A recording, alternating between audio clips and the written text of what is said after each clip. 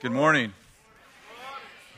And Bill wrote me midweek and said, I don't think you've ever preached Easter, and I feel like you're supposed to preach. I think you have a word. And I'm like, it's so good because I had this word about the Easter bunny, and I've been carrying it for years. So I finally get to share it, and you're going to really like it. Of course, I'm kidding. For those of you that were streaming, that's a joke. So, well, he is risen, and you say? That's so awesome. Beautiful time this morning. Well, can you pray? Can you grab a hand at the same time you're passing the bags there? I guess not, huh? You just pass it with your teeth. That's what my dog does. Grab a hand. Father, we thank you for what you're doing. We bless what you're doing in this season in our lives, in every season in our lives. We embrace every season of life. And we thank you for the resurrection. And we thank you for the cross. Amen. Now, if you want to date the person that you're sitting next to, listen, I need to give up on this, but I'm resurrecting it again today because it was almost dead. Just squeeze the hand of the person next to you if you want to date them. And listen, think about it. You could be resurrecting your relationships right at this very moment. This could lead to be fruitful and multiply. It could just be beautiful. Amen. Well, okay, you can let go of hands now. Well, I get to share about the resurrection today, and you know, I was thinking, how many of you were at the Good Friday service? How many of you got to go to that? Was that amazing? It's really beautiful, and Eric and a bunch of the city leaders put that on, and really awesome. And it's really difficult to talk about the resurrection without talking about the cross, right? How many know that God made a covenant with us, and the first covenant that God made, obviously God wanted all of us to have full access to Him. In Exodus 19, God says, tell my people that if they obey my commandments and keep my word, they shall be to me a kingdom of priests, a holy nation, a people for my own possession. And Moses comes down to the people with this beautiful word that God wants you all to be a kingdom of priests. He wants you to be a royal priesthood. Wouldn't that have been beautiful if royalty was birthed way back during the days of Moses? But Moses comes down with this beautiful message from the Father, and the people say, hey, no, God scares us. We'll do what He says, but we don't actually want a relationship with Him. So they basically say to Moses, tell God to tell us whatever He wants us to do, and we'll do it, but you speak to us for God. And God goes, okay, you want a relationship based on rules? I'll give you rules. And the Old Testament had 212 laws. Keep all of these laws, God basically said, and you can have a great relationship with me. Well, by the time we get to Isaiah, which is 500 years before Jesus, Isaiah cries out, there's none righteous, not even one. How many of you know that God made a covenant with man? We call it the Old Testament or the Old Covenant. So a covenant is on to death. When God wanted to change the covenant, what did God have to do? Well, if a covenant is on to death, then God has to die. So God made a covenant with who? He made it with man. He made a covenant with Adam. He made a covenant with Abraham. He made a covenant with Moses. And God wanted to change the covenant, so God had to become a man, die as a man. How many know when Jesus died, He died as a man and He died as God? He died as God because how many know that God wanted to change the covenant, so God had to die? He died as man because He made a covenant with man. So how many know when Jesus rose from the dead, He rose into what? A new covenant. So when Jesus rose from the dead, He created, if you will, He made a new covenant. Thus we take communion. What's the object of communion? Obviously to remember what? What side of the cross we live on. We live in a new covenant. Matthew chapter 5, verse 43 is an example. Jesus said, you've heard it said, love your neighbors, but hate your enemies. But I say to you, love your enemies. Pray for those who persecute you. Be like your Father in heaven, who makes it rain on the righteous and the unrighteous. In the old covenant, how many understand that God said, go into the land and kill all of your enemies? But how many know we live in a new covenant? In a new covenant, God says, love your enemies. And by the way, when Jesus said, love your enemies, He said, this is exactly what God's doing. He makes it rain on the righteous and the unrighteous. How many know in the old covenant, God withheld the rain when people served other gods? Look it up for yourself. I think it's Deuteronomy 28. God said, if you serve other gods, it will not rain. But in the new covenant, God makes it rain on the righteous and the unrighteous. How many know the covenant that Jesus made on the cross didn't just benefit believers, it actually benefits the world because God actually makes it rain on the righteous and the unrighteous. Isn't that beautiful?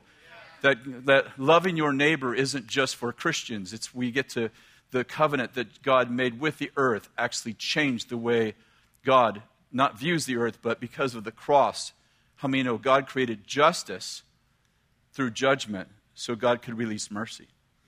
See, Jesus, how many know that God sits on a mercy seat, but the foundation of his throne is righteousness and justice. So God wanted to release mercy, but how many know he has to create righteousness and justice? It'd be like this if Tom killed my brother and we went before Bill the judge. Doesn't Bill look judge? I was going to say judgmental, but that's not at all what I meant. I kind of meant like noble. I meant noble. House, woo, whoa, and your boss is sitting in the front row. You don't want to say judgmental. And he went before the judge, and the judge said, Tom killed my brother, and he goes before the judge, and the judge says, oh, yes, Tom Crandall, yes, Tom, I played golf with your dad.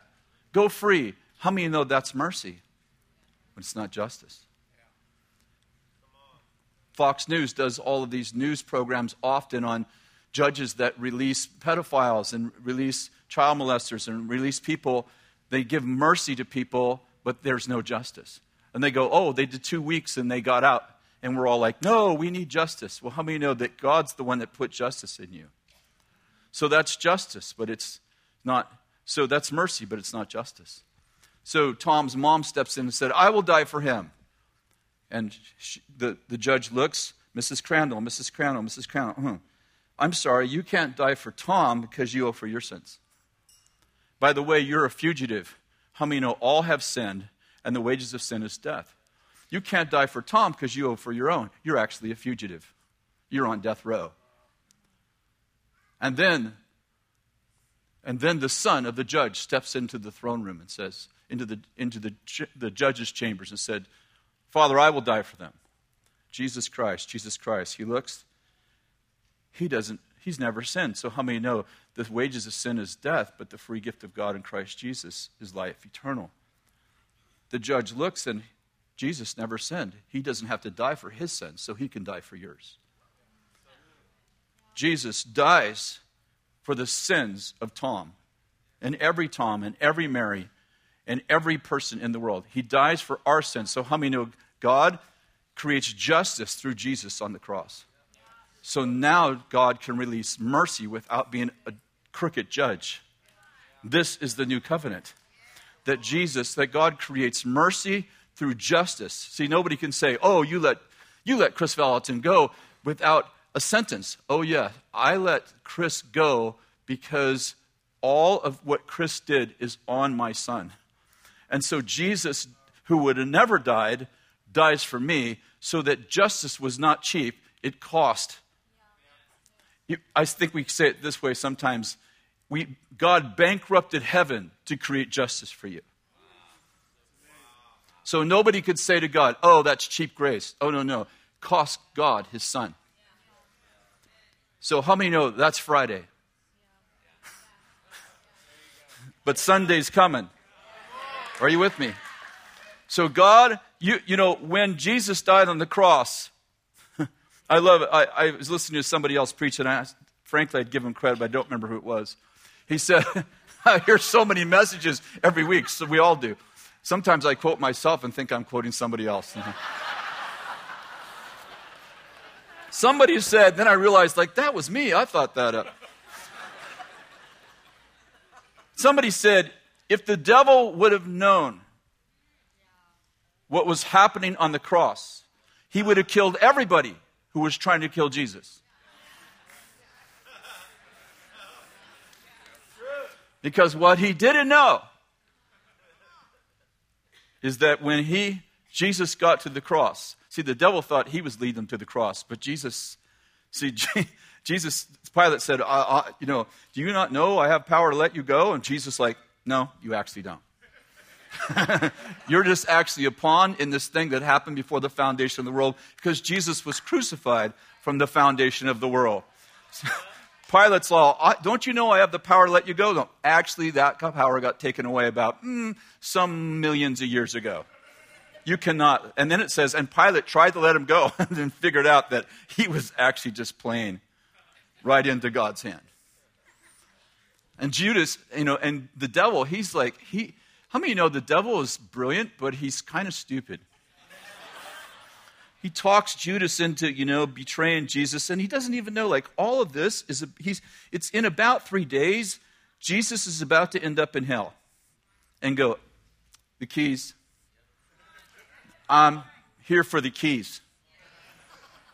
Now. Right now, I'll take the keys. How many know God gave authority to the earth through Adam? And Adam gave it to the devil. Because how many know God said, don't eat the tree? The devil said, eat the tree. And how many know Adam changed God's when he obeyed the devil and disobeyed God? He didn't just disobey God, he obeyed the devil. So how many know when Jesus was born as a man, the Son of God became the Son of Man, so that the sons of men could become sons of God. So Jesus dies on the cross. He's dead 3 days. He goes in to Sheol, right? And he gets the keys from the devil. Because remember, the devil said, all authorities, he said to Jesus, that was Jesus actually, I know, gave that quote to the wrong guy right there. Let's not do that again. When the devil was tempting Jesus in Luke chapter 4, he said, if you bow down and worship me, I'll give you all the kingdoms of the earth, for they have been handed over to me. Who handed them over to him? Adam. Who got them back? Jesus. So Jesus dies. He creates justice through judgment. He gets to release mercy. He's 3 days dead. Where is he at in 3 days? He's in Sheol. What's he doing down there? 2 things. He's getting the keys back. And secondly, he's releasing all the prison doors. How many understand that when Jesus died and went into Sheol for 3 days, he went from a time zone, earth, to a timeless zone? Because God created time. Genesis chapter 1, remember this?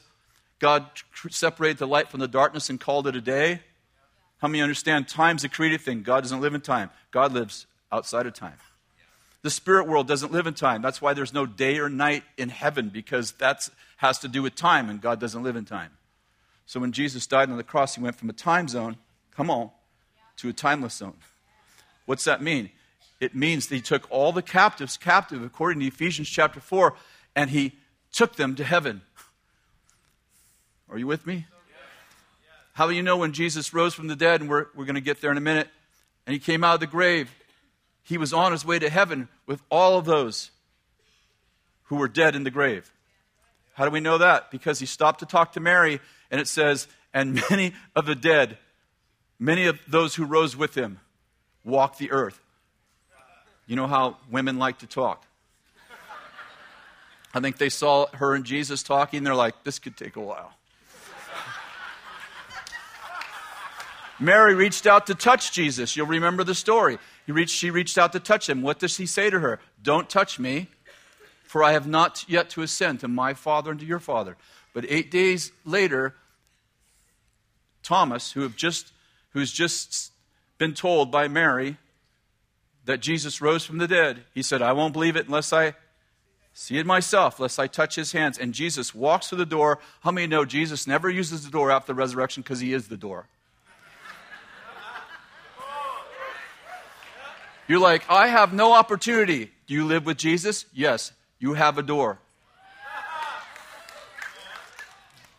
When you knock on that door, that's the door of opportunity. It's the door of blessing. It's the door of healing. It's the door of restoration. How many understand Jesus is a door?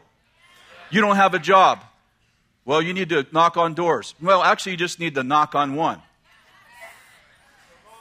Because Jesus is the door.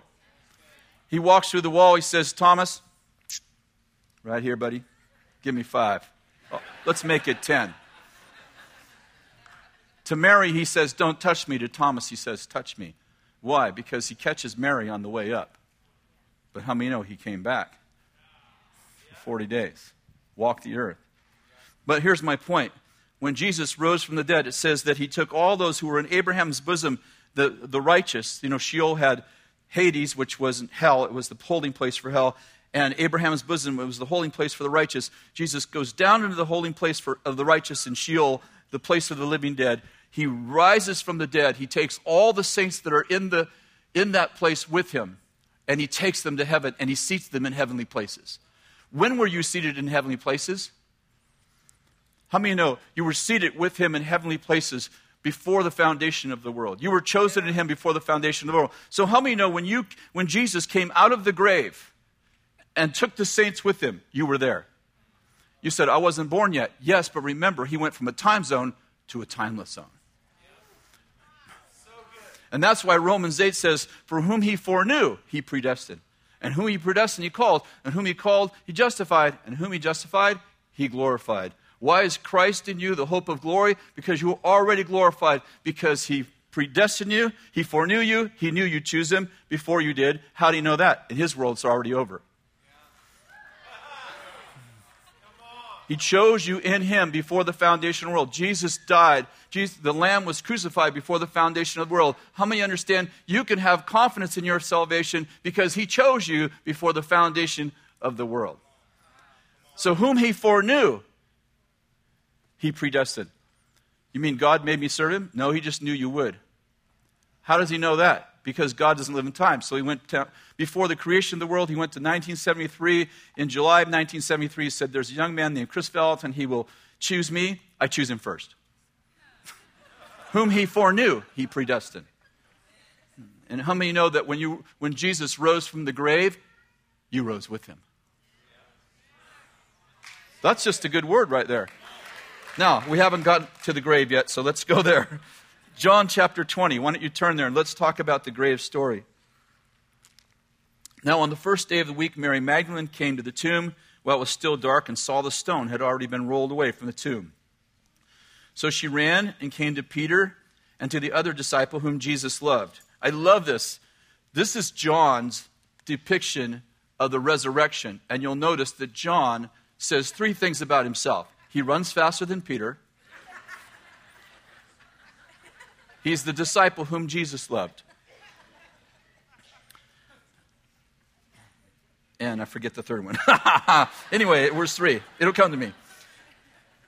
And she ran and told so she ran and came to Simon Peter and the other disciple whom Jesus loved, and said to them, they have taken away the Lord out of the tomb, and we do not know where they have laid him. So Peter and the other disciple, isn't it funny? Matthew, Mark, and Luke all call him John. He calls himself the disciple whom Jesus loved. I say humbly that I am the disciple whom Jesus loved. The connotation is the other 11, not so much. They have taken away the Lord out of the tomb. You think you have staff problems. Anyway, they have taken away the Lord. People are like, oh, Christians are so competitive. I mean, Jesus had the same issues in the Gospels. Listen to this. So they have taken away the Lord. So Peter and the other disciple went forth, and they were going to the tomb. And the two were running together, and the other disciple ran faster than Peter and came to the tomb first. Like, well, that's a detail we all needed to know. And, John's the one that writes in the last chapter of his book, if all the miracles that Jesus did were written down, the world itself couldn't contain the books. So you think, John's writing down only things that he thinks are relevant.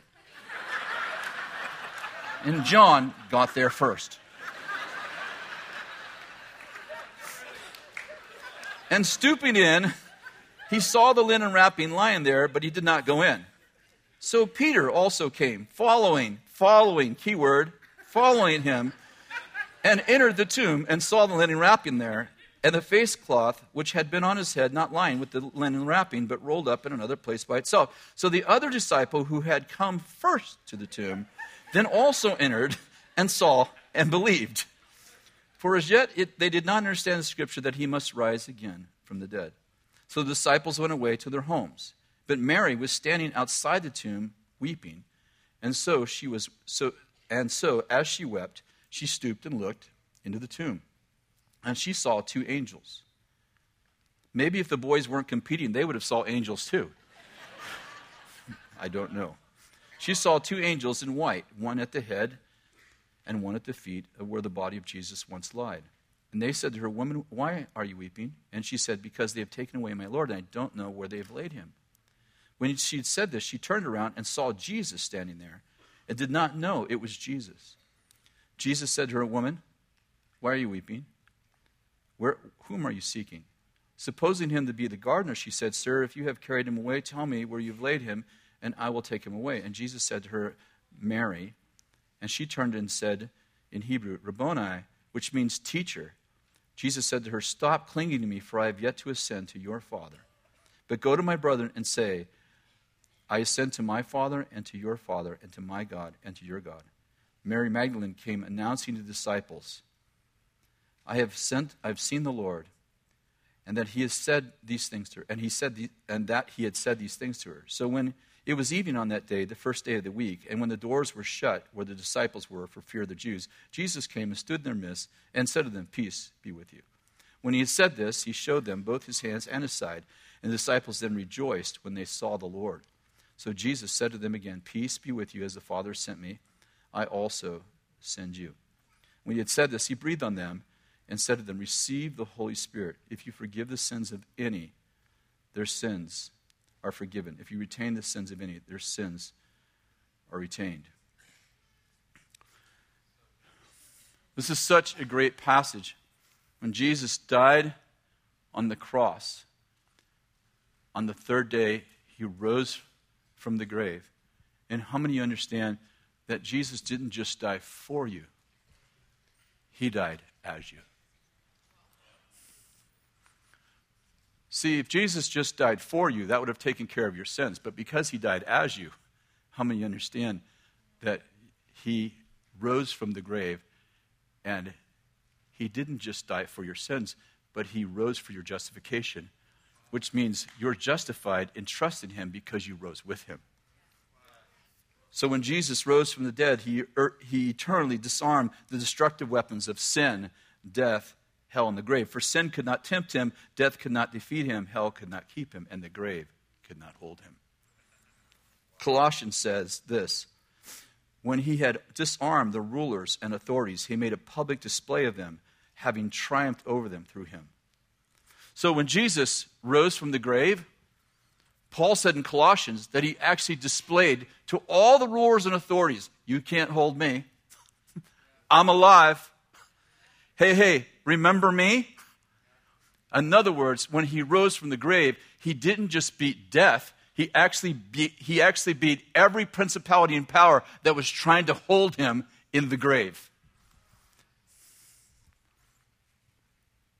Jesus said in John chapter 12, verse 23, "The hour has come for the Son of Man to be glorified. Truly I say to you, unless a grain of wheat falls into the earth and dies," Bill was mentioning this principle this morning, "it remains alone. But if it dies, it bears much fruit." In Romans chapter 1, verse 20, it says that God's invisible attributes, his eternal power and divine nature are clearly seen in what God made, so that everybody is without excuse. How many know that what God made speaks about God? When you take a seed and you take, let's say an apple seed. You take an apple seed, you put it in your wallet, your pocket. How many understand you can carry that seed around forever? It's biologically dead. You put it on a microscope and you can see no life in it. But you take that seed and you plant it in the ground. And what happens? It begins to germinate. It begins to grow. And soon it grows an apple tree with lots of apples and lots more death life. How many know the cycle of life is that you die and you germinate? The cycle of life is that you die and you germinate, and when you germinate, what everybody else thinks is death is actually just germination. Jesus is like, every time Jesus talked about a dead person, he goes, Lazarus is sleeping. They're like, oh, he'll wake up then. He goes, oh no, you're not understanding. He's dead. But how many know Jesus doesn't look at death the same way? Because for Jesus, when you plant a seed in Jesus, you're not dead, you're just germinating. Every time you see a seed in the ground, it speaks of a resurrection. No, you're not getting this. When you go out and you see the blade of grass, you go, that thing had to die so it could be green. When you see a tree, that goes, that tree had to actually first completely die, be dried out. It had to be completely dead. You put that seed in the ground and it grew. What's it saying? What I'm getting at is this, is creation itself says he's going to live. For thousands of years before the cross, creation was preaching the crucifixion. I'm saying creation itself was telling the crucifixion story. Creation was saying, hey, you know how things come to life? You have to put them in the ground. You have to kill them first. And when they rise from the dead, they bear what? Much fruit. How many understand that what you think is dying, if you put it in Christ, it's just germinating? Romans chapter 6, would you turn there with me? Paul makes this great case, and let me just pause for a minute. If you read Romans, how many of you read a chapter or two a day or a week or whatever? You kind of do a chapter at a time is my point. If you read the book of Romans, to actually understand the book of Romans, you have to read the entire book of Romans in one sitting. Now you can go back and read chapter at a time, but if you read, for instance, chapter 7 of Romans without reading chapter 6 and 8, you actually have no idea what chapter 7 means. So this was a progressive letter. Now, not all the epistles are like this, but you can't really read one chapter of Romans unless you understand the overview of Romans. So for 5 chapters, Paul is talking about, he's contrasting law and grace, and he's basically saying that you were saved by grace, that grace actually empowered you to have power over sin, that grace delivered you from the kingdom of darkness to the kingdom of light. In other words, you weren't just saved by grace, you were actually empowered by grace. Like, grace is actually the currency of heaven. If I said to you, Bill is rich, you would think he has a lot of money. But in heaven, wealth is measured in the currency of grace. So he lavished, Ephesians 1, he lavished grace on us. Are you with me? So Paul makes this great case for grace, and he goes, listen, where sin abounds, the end of chapter 5, where sin abounds, grace abounds all the more. In other words, it doesn't matter how deep you fall, how far you are from God, how bad what you did is. There's always grace, and the further you are away from God and the more grace you need, the more grace that comes to you. So where sin abounds, Paul's making a case. Nobody's too far from grace. Where sin abounds, grace abounds all the more. I heard Bill preach many years ago that if that's true, then the cities that have the most sin have the most chance at grace. And that's Paul's point. But then he thought, oh, wait, it sounds like I'm saying you should sin so you can get more grace. Because that's the case he made for 5 chapters. And if he didn't have a chapter 6, you could actually conclude, well, we should go do something wrong because who doesn't want grace? So he opens chapter 6 with this. And remember, there was no chapter break. So the next thought, after he makes this great 5-chapter case for grace, what shall we say then? Shall we continue to sin that grace may increase? That's the conclusion of 5 chapters. I'm going to go do some sinning so I can get me some power. And his answer is profound. May it never be. Shall we sin that grace may increase? May it never be. How shall those who died to sin live in it? Or do you not know that all of us who have been baptized into Christ Jesus have been baptized into his death? Therefore, we've been buried with him through baptism into death, so that as Christ was raised from the dead through the glory of the Father, so we too might walk in newness of life. For if we have become united with him in the likeness of his death, certainly we shall also be in the likeness of his resurrection, knowing this, that our old self was crucified. Everybody say crucified. With him, in order that our body of sin might be done away with. Everybody say done away with. So that we are no longer slaves to sin. Everybody say we're no longer slaves to sin. For he who died is free from sin. For now we have died with Christ. We believe that we shall also live with him, knowing that Christ, having been raised from the dead, is never to die again. Death no longer is his master. For death that he died to sin once and for all. And the life that he lives to God. Even so, consider. Everyone, think of it like this. Everyone, consider it. Think of it like this. Think of yourself, dead to sin, but alive to Christ. What's the point? The point is that when Jesus died on the cross, how many know? The reason why Christians don't sin is because they're dead. If you went over the graveyard, would you think anyone's sinning in there? No, because they're all dead. And Paul said, how can you sin so grace would abound when dead people can't sin? How many know when you receive Jesus Christ, the old man died? He didn't modify him. He didn't counsel him. He killed him. And so baptism, how many know that Easter, every day is Easter for believers? Because when we receive Jesus Christ, how many know, and we got baptized? See, baptism is not a symbolic act. You know a symbolic act? We do symbolic acts to remember the works of the Lord. When the children of Israel crossed the Jordan River, remember they set up some stones. Why did the stones set up? Well, that's a good question. Then God said to Moses, why do you want me to set up stones? So when your children say, why are those stones there? You can say, oh, well, the Lord, glad you asked.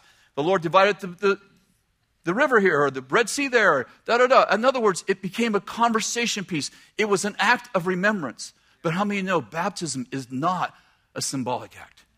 Baptism is a prophetic act.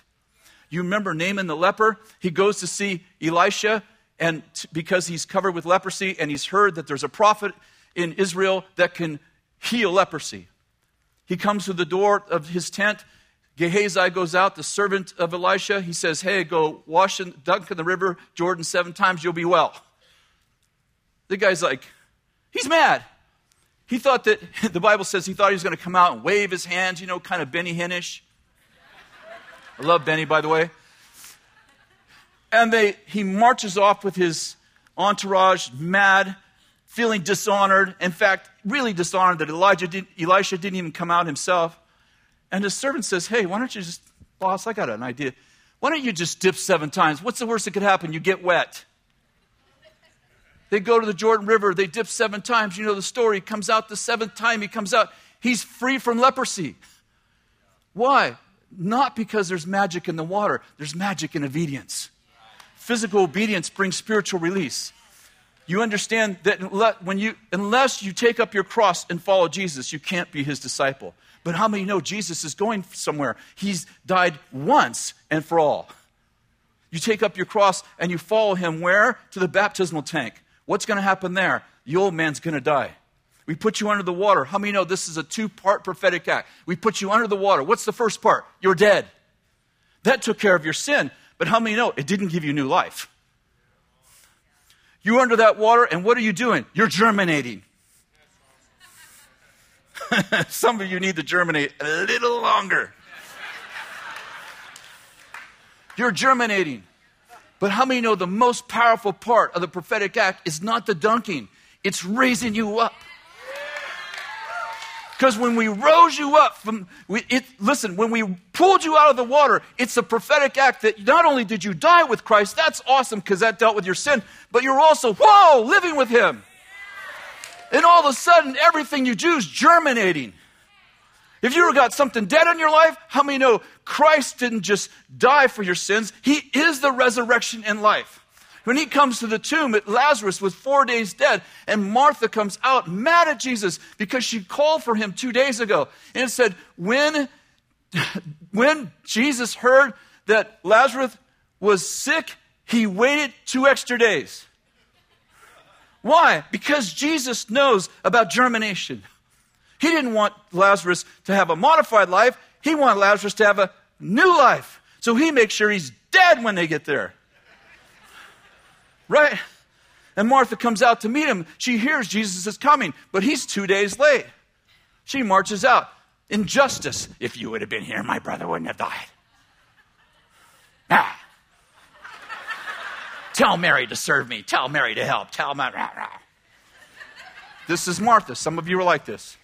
It's about justice. It's about being first at the cross. It's about running to the tomb. It's about Jesus loves me. Nobody else.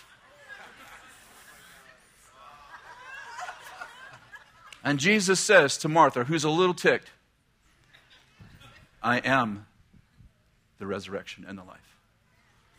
If you believe in me, even if you die, you'll live again.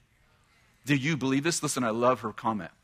I have already believed this. Jesus, I love the story. Jesus gets to the tomb. They're all weeping. He's going to raise Lazarus in 4 minutes and 58 seconds. That's my idea. He sees everybody weeping, especially Mary, because Mary cries about everything. You should do a study on Martha and Mary. I have. Martha's always mad. Mary's always crying.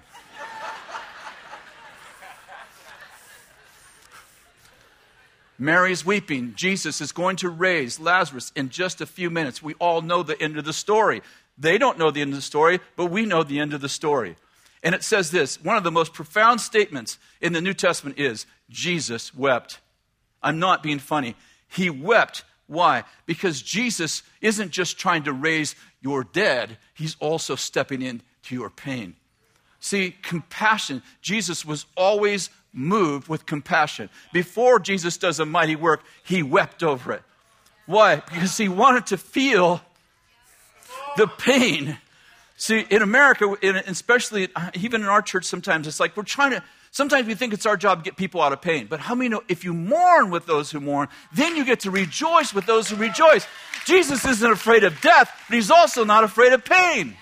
Jesus stepped into their pain, wept with them, and said, all right, now I'm going to do this.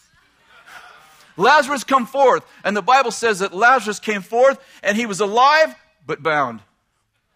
And Jesus said to the believers, unbind him. How many know sometimes people are resurrected, but they're still bound? How many know if you have a relationship with the Lord, you're resurrected, but if you don't have a relationship with the body, you're still bound? You know, you can have a relationship with the head, but how many know Jesus wants you to have a relationship with all of him?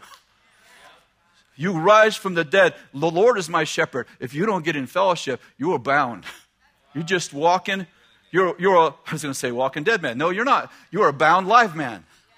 It's better than a walking dead person, but it's still not all the freedom God has for you. That's a good word right there.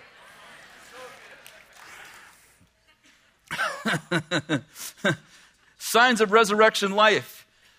How many know when you received Jesus Christ, you died 47 times in the book of Romans. Dead, crucified, died. It's no longer right. It's dead. You're dead. The old man died. Stop talking to him. Stop grave sucking. We're like, Bethel talks about grave sucking. We do. We tell people, stop grave sucking. Stop going to the old man and raising him from the dead. Let him die. He's dead. It's over. Real quick, 5 things that you know that you rose from the dead. The tomb is empty. How many know you don't have any skeletons in your closet? Number 2, your grave clothes stay in the tomb. You put on Christ. Romans 12, verse 13 and 14. Put on Christ. Take off the old clothes and put on the new clothes. Number 3, your friends rose with you. You are in fellowship with other people who are also alive. You don't just hang around with dead people. Number 4, other people tell your stories. You have some testimonies. And your last great testimony wasn't like when you got saved 40 years ago. Number 5, you help people who refuse to believe like Thomas did. And number 6, you get along with people you used to not like. That's a big one right there. I want to pray for you this morning. I feel like the Lord wants to cause things that are dying in your life to die. so they can live. I believe germination is the word of the Lord this morning. That there are things in our life, maybe it's a relationship, maybe it's your body, maybe it's your health. Maybe you don't know Jesus. Then you're in here this morning. On Easter Sunday, what are the chances? And you may have come here for one reason. You're like, oh, my son invited me. Oh, it's my daughter. Some family member. You're here to honor a family member. And by the way, that's great. But I'd propose that God had another reason. Yes, in plain English, you've been tricked. That Jesus would like to take everything in your life that's dead and make it alive. He'd like you to take everything you've been carrying around in your pocket, like this dead seed, and he'd like you to plant it in Christ and watch it alive. Somebody in here, you haven't seen your daughter for 3 years. That relationship's dead. If you plant it in Christ, it'll come back and bear 30, 60, and 100 fold. See, it's not hard to think of. You have a seed, you plant it in the ground, it grows an apple tree. How many seeds are on an apple tree? Well, a whole lot more than the one seed you planted. You're like, I don't want to give this up. No, you're going to give this up, but you're going to get back an apple tree. Sometimes we're like struggling. I don't want to give this seed up. Oh my God, I love this thing. Plant it and wait a little while, and you'll have a tree that bears a whole bunch more seeds. And if you love the seeds, you could just carry them all around with you.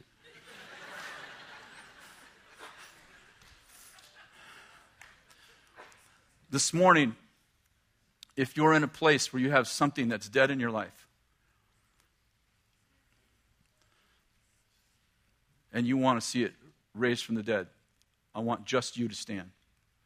Could I have our team come to the front, please? Our ministry team, come.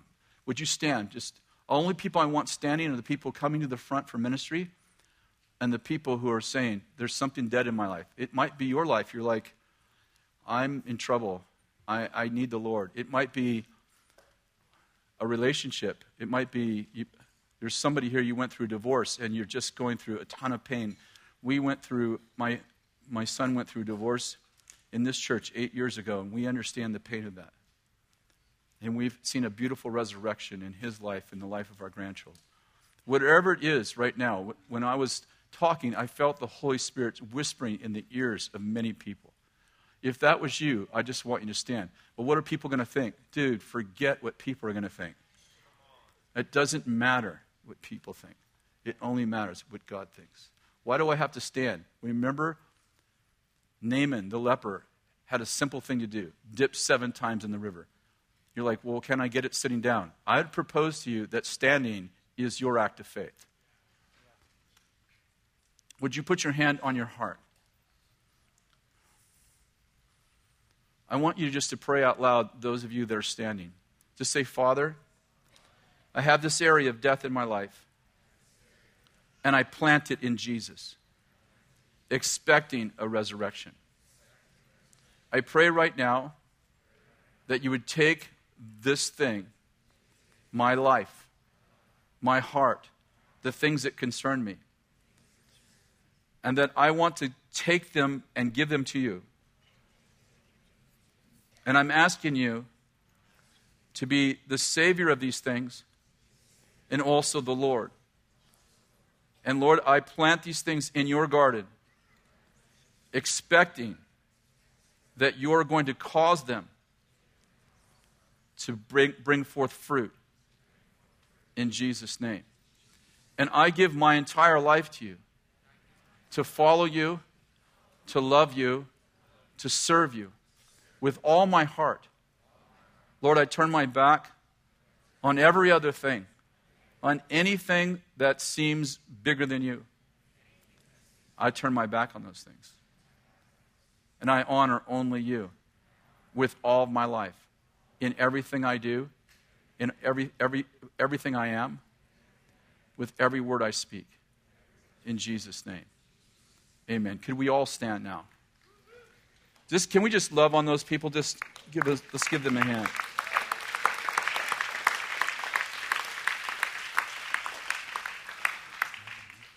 Tom's going to come in just a minute for if you need prayer. What I'd like to have happen is if you were receiving Jesus this morning, or you were reconnecting with Jesus, like you've walked away for a season, we would really like to pray with you. We really would like to take 5 minutes before you walk out these doors and just pray with you for a great start in this new life of yours. So if those of you that received Jesus could just begin to come forward. If you need a miracle anywhere in your life, this team right here, this is a miracle team. We see miracles, true miracles, every single week, and we'd like you to be a partaker of those miracles. So please come forward, and Tom's going to come. God bless you. Thank you so much for listening. Hold your spot for just a second there. So good. The scripture says if we confess Christ before men, God will confess us before heaven and the angels before the Father. And so what he was saying there was just so powerful about coming up and just letting somebody pray for you. And, you know, right over here, we're going to have our Freedom banner, our Freedom team. This banner is going to go up in just a second. And these guys, every week, they pray for people to get saved, and it's really powerful. But one of the greatest things that can happen after you come forward to Christ and receive Jesus in your life is you can get baptized in the Holy Spirit. God wants to endue you with power and give you a prayer language, and you walk out of here never the same again. And so, you know, if you're here today and you gave your life to Christ, just when he was praying, if that was you, just raise your hand up. Or maybe you were away from God and you just came back and you said, all right, I'm going to follow Jesus from this day forward. If that's you, just raise your hand up. Come on, right over there. I see that hand. Right over there. Come on. So good. Awesome. You guys that raise your hand and anybody else, just come forward right over here to my right, your left. And Jim's going to put his hand up. These guys are going to pray with you to be filled with the Holy Spirit and get you welcomed into the body. So go ahead and begin to move even now as everybody else moves. Bless you guys. Happy Easter. Have a great day.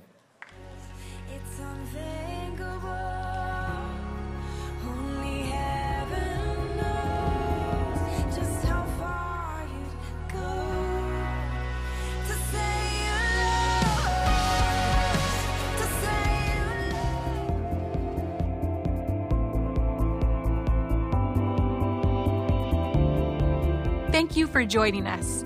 On our website, Bethel.com, you can find our pastors' itineraries who may be visiting a place near you. Bill Johnson will be in Pasadena, California, April 18th through the 19th, and Danny Silk will be in Pickerington, Ohio, April 21st through the 23rd. Now we want to hear from you. If you have any prayer requests, you can email them to pastor@bethel.tv. Our team would love to pray for you. And be sure to send us your testimonies as well. We've recently heard a testimony from a Bethel team ministering in Guatemala. A teenage girl was worshiping and spontaneously felt the tumor in her breast disintegrate. She told the ministry team, who then shared her testimony, and 6 people came forward who also had tumors. The team directed the children to release healing, and every single tumor that could be physically felt dissolved by the power of Jesus. We release the testimony of the goodness of God over you and pray that you would experience his tangible love that makes all things new. Thank you for watching Bethel TV and joining us and our Bethel family around the world. We hope to see you again soon.